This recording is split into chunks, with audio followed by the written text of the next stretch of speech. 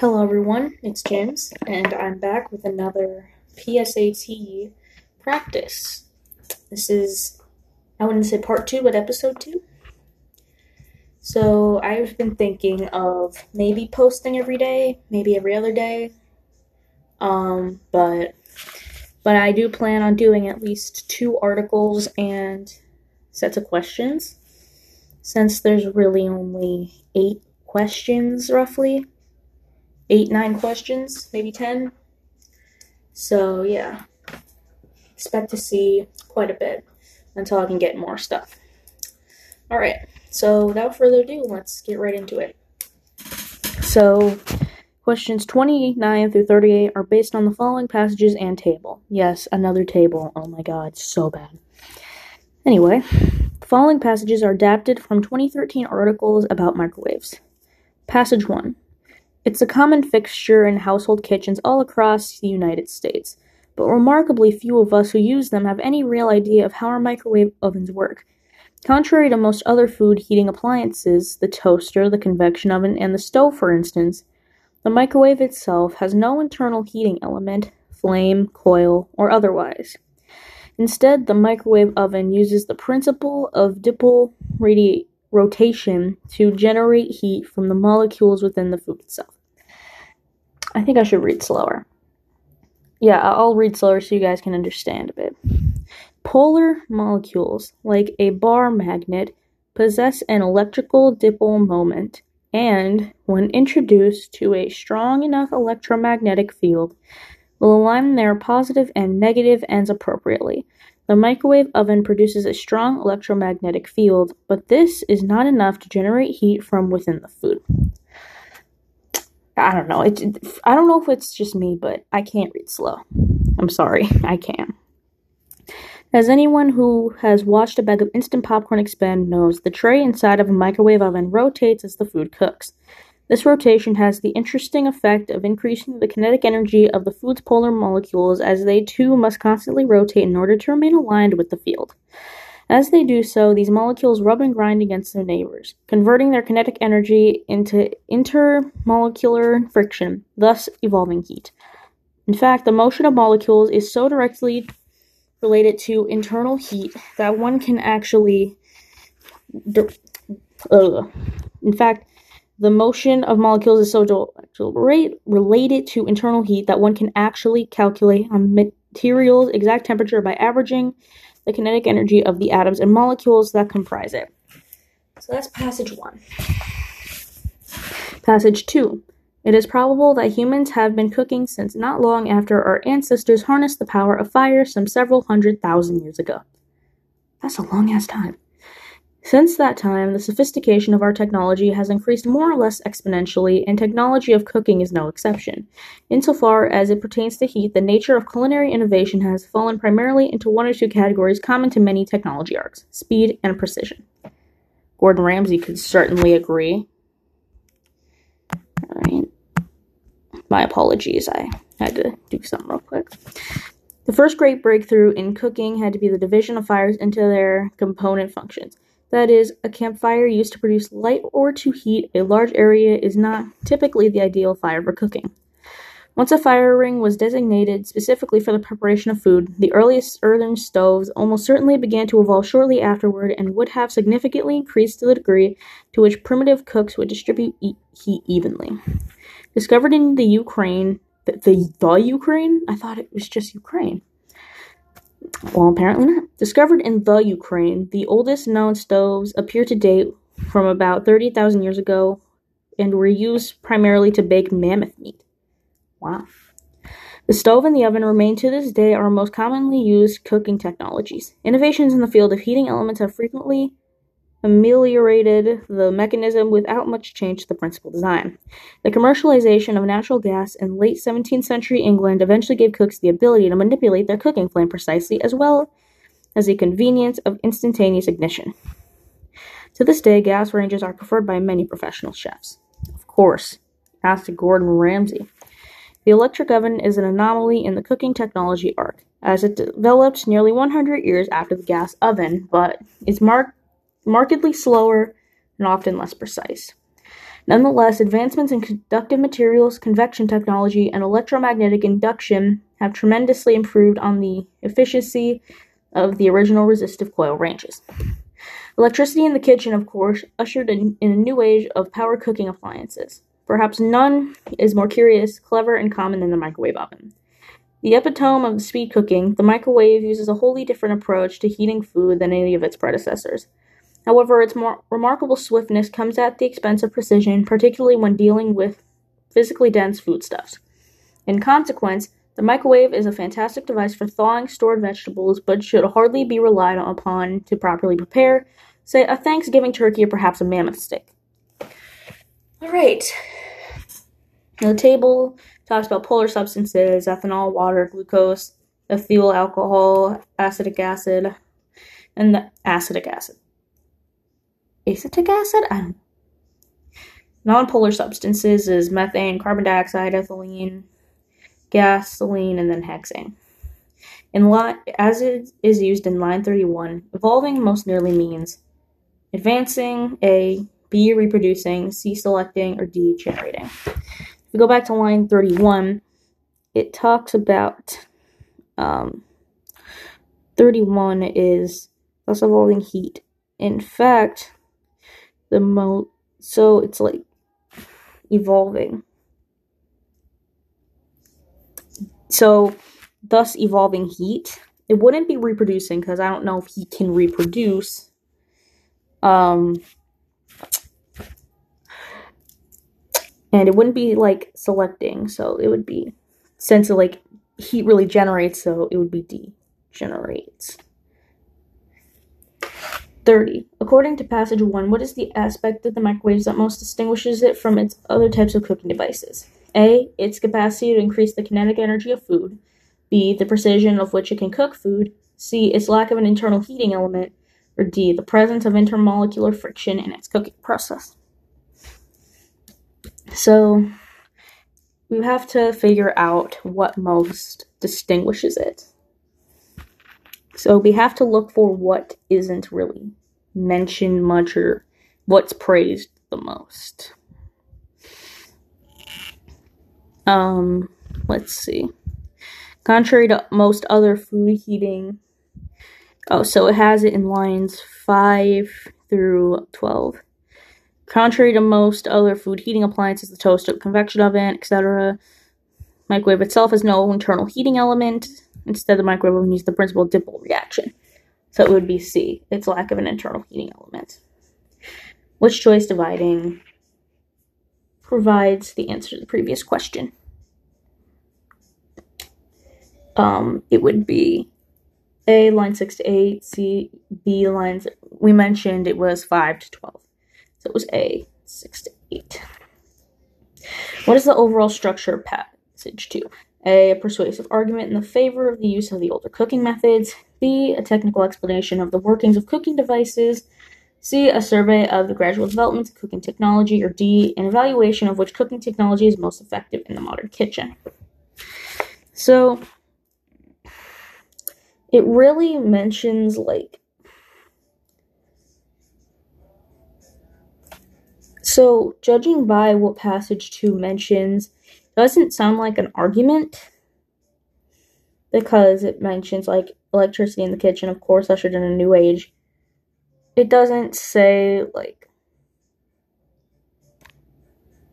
well, I can see how it's A, actually. The technical explanation of the workings of cooking devices. See, it only mentions one, so it isn't B. Survey of gradual development. See, survey, it would have had, like, statistics.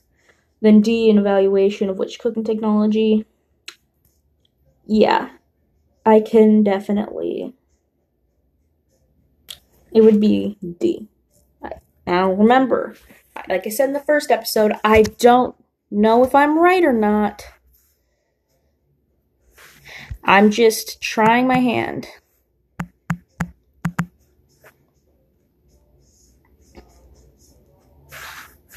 It's just like, it's really weird. Okay. Anyway. As it is used in line 47, arcs most nearly means discharges, of technology, B, curvatures of machinery, C, portion circles, D, lines of development. 47, let's see. To many technology are speed and precision. Curvatures of machinery, discharges of energy. Speed and precision aren't exactly really energy. Circles, it doesn't mention anything about circles. So, arcs, typically like in a story arc, it's like development. So, since this is really the evolution in a sense of technology, I would say that this is definitely D, lines of development. So, next question. Number 34. Which of the following does the author of passage 2 state is a step backward in the progression of cooking technology? A, the electric oven, B, the microwave, C, the Ukrainian earthen stove, or D, the gas oven. So we have to look for what mentions each. So it does mention the Ukrainian earthen stove.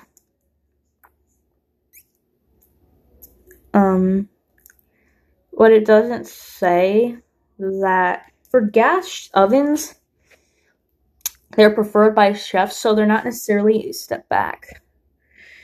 The microwave, let's look for the microwave. Microwave.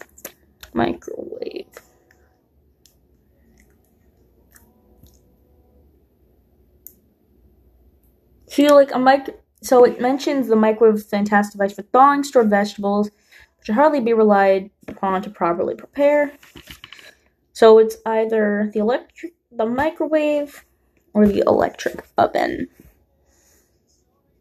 And I don't see anything much about the electric oven. So like electricity. See, it says with the electric, it says, however, its remarkable swiftness comes at the expense of precision, particularly dealing with physically dense foodstuffs. But it really says it should hardly be relied, so it's B, microwave. See, with these, you really have to be careful. Okay. It is reasonable to infer that the primary scholarly fields of the two authors in passage 1 and passage 2 are respectively A, cooking and history, B, physics and paleontology, C, science and anthropology, D, chemistry and biology. Okay. If we look back, clearly a majority of these options can be eliminated right off the bat. Paleontology was never mentioned, really. Chemistry and biology, it never mentions anything about chemistry formulas. Science and anthropology, I forget what that is, but I highly doubt it. So it's cooking and history, since it mentions a lot more about cooking, if anything. Unlike passage 1, passage 2 discusses what about the microwave. A, its popularity, B, its shortcomings, C, its methodology, or D, its possible applications. So we look back, the microwave really, it mentions a lot. It really, passage 1 praises it. So it would be its shortcomings. Based on the table and the passages, the molecular behavior of an acetic acid molecule introduced to a strong electromagnetic field will most likely resemble that of an A, stove, B, a gas range, C, a fire, or D, a magnet. So we have to look at the polar substances would be ethanol. So it mentions like acetic acid, polar. It mentions polar would be with A. Polar molecules like a bar magnet. So it is actually magnet, because it mentions directly in there polar molecules like a bar magnet. So it's D, a magnet. Based on the information in the passages of the table, which combination of substances can reasonably be inferred would be most likely to be heated by a microwave oven? A, ethylene and acetic acid, B, glucose and water, C, carbon dioxide and methane, D, ethyl alcohol and gasoline. So we've got to look at which heat it by a microwave oven. So when it comes to the microwave oven, so it really mentions that it has no internal heating element. It has dipole rotation to generate heat from the molecules in the food. I guess it really depends. So it has,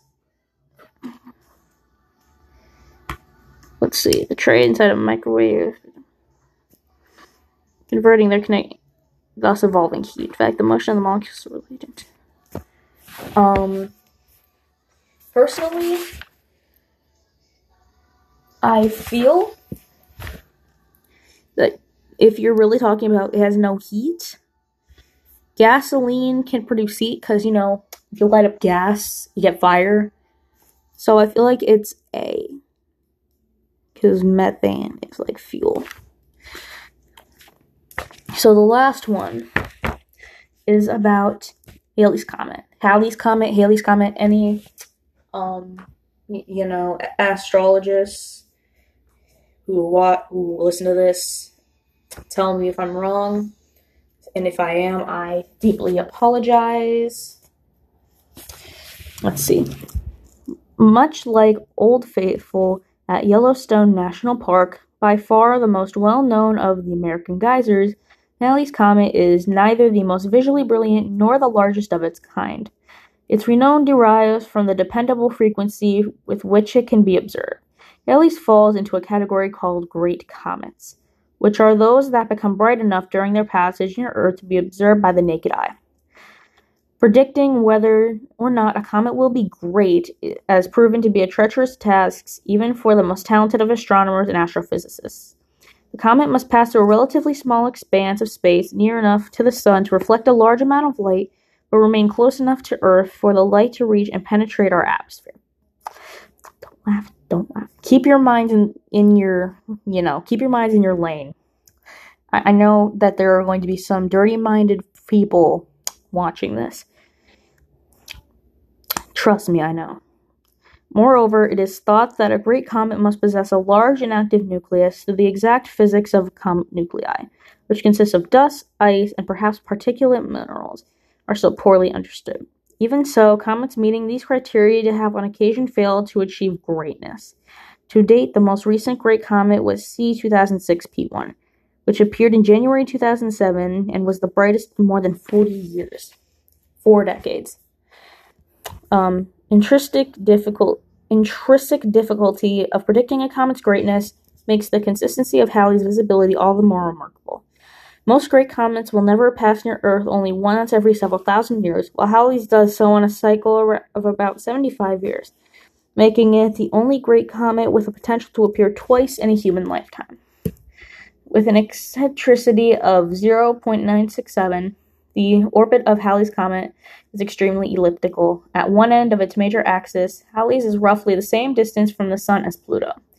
At the other end, it passes between the orbits of Mercury and Venus. The highly elliptic character of Halley's orbit means that, apart from having one of the highest velocities of any body in our solar system, it passes near Earth both during its approach and its return from the Sun.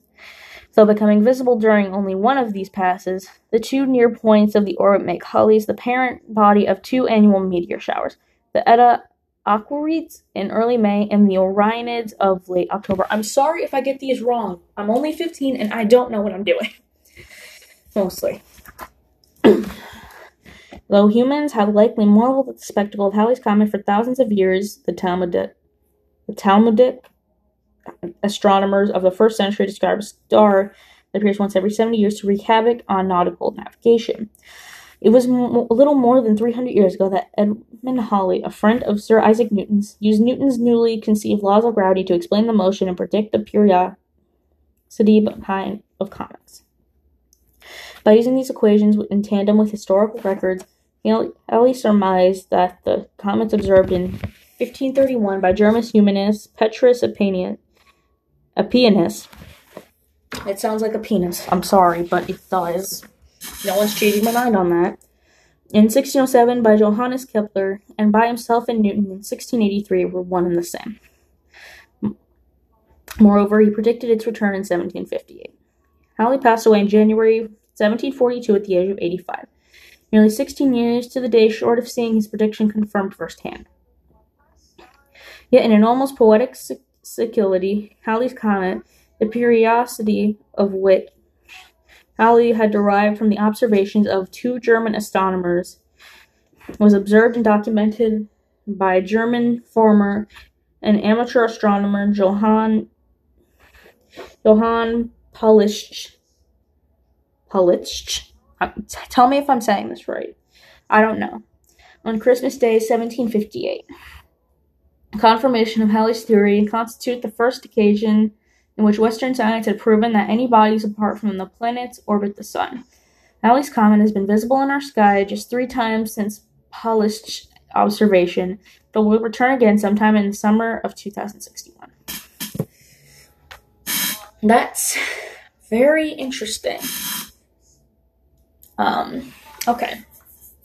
So we have 3947 answer, and I'll end it. As it is used in line 4, brilliant most nearly means A, luminous, B, showy, C, intellectual, or D, august. Why would August be involved? Halley's comet is neither the most visually brilliant or largest of its kind.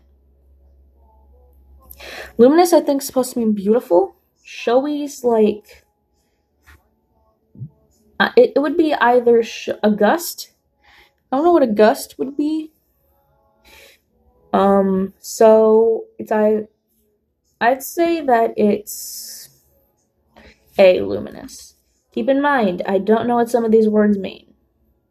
Like I said, I'm going in here blind.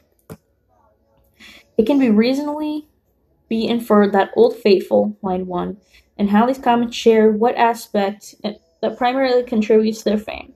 A, presence of water. B, high eccentricity. C, nuclear particulates.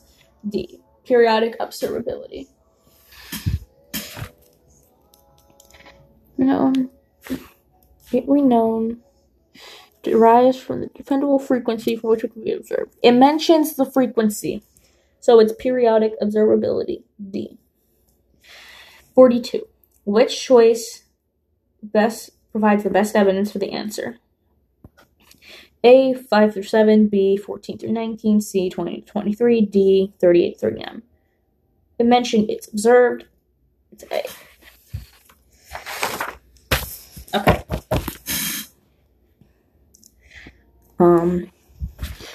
43. According to the passage, which characteristic of a comet is most essential to its being categorized as a great comet? A comet. A, whether it has a significant proportion of dust ice in its core. B, whether it has an orbital eccentricity greater than 0. C, whether humans can observe it without a telescope. D, whether it contributes to meteor activity visible by astronomers. So, really, it's either C or D here. It would definitely be, actually, it would be C, because it mentioned, it's really, like, this is one of the only comets that you can see with the naked eye. 44. Which choice provides the best evidence for the answer to the previous question? A, 7 through 10, B, 21 through 23, C, 38 through 39, D, lines 48 through 53. Halley's I really mentioned, so it would be A. I'm sorry if I'm rushing through this so quickly. It's like 7:21 at night, and I just got off of really a walk, and I'm kind of just really tired. So yeah, don't mind that. We have 45. The primary purpose of the second paragraph, lines 30 to 53 in the passage as a whole, is to A, discuss the physical definition of elliptical eccentricity, B, prove scientific justification for rarity of Halley's predictable visibility, C, give historical evidence of human observation of Halley's velocity, or D, to differentiate from Halley from other celestial bodies such as the planet and meteors. So if we look back from 30 to 53, so it starts there and it ends there. It mentions a lot of the visibility. It definitely looks at the orbit and a lot of the velocity. So it would be A, discuss the physical definition of elliptical eccentricity. 46. The statements in 63 to 65 by using blank records mainly serves to A, provide a key biographical detail, B, explain how hypotheses were created, C, demonstrate a contradiction of memory, D, show a mathematical calculation. So 63, let's do 63 to 65. So this is predicting the calculations, surmise that the comets observed are one and the same. So he was predicting. So B, explain how hypothesis was created. 47. The scientist Halley's relationship to the ideas of Isaac Newton most resembles the relationship between A, musician who uses music theory to enable creative compositions, B, a politician who uses philosophical maxims to predict societal outcomes. My apologies. C, a mathematician who uses scientific data to justify algebraic theories. D, an engineer who used the laws of physics to build long-lasting constructions. So, if we look back at Halley's relationship with Isaac Newton, it says that Isaac Newton was his good friend, and they used the laws of gravity to explain the motion and predict the periodic time of comets. So, it would be B, a politician who uses philosophical maxims to predict societal outcomes. So, that is all for today. I think if I go on any longer, I may lose a couple brain cells or two. I mean, it says stop anyway. So, it predicted me. So, I'm going to stop this here. And yeah. If you guys liked it, I'm going to be posting a part 3 tomorrow, I hope. Or episode 3, whatever you podcast people want to call it. Like I said, I'm new to this. So I'm going to be hopefully posting episode 3 tomorrow. Like I said, my schedule is all over the place, so I'll probably be posting different times every day. And yeah. I hope you guys enjoyed and consider liking the podcast. Bye.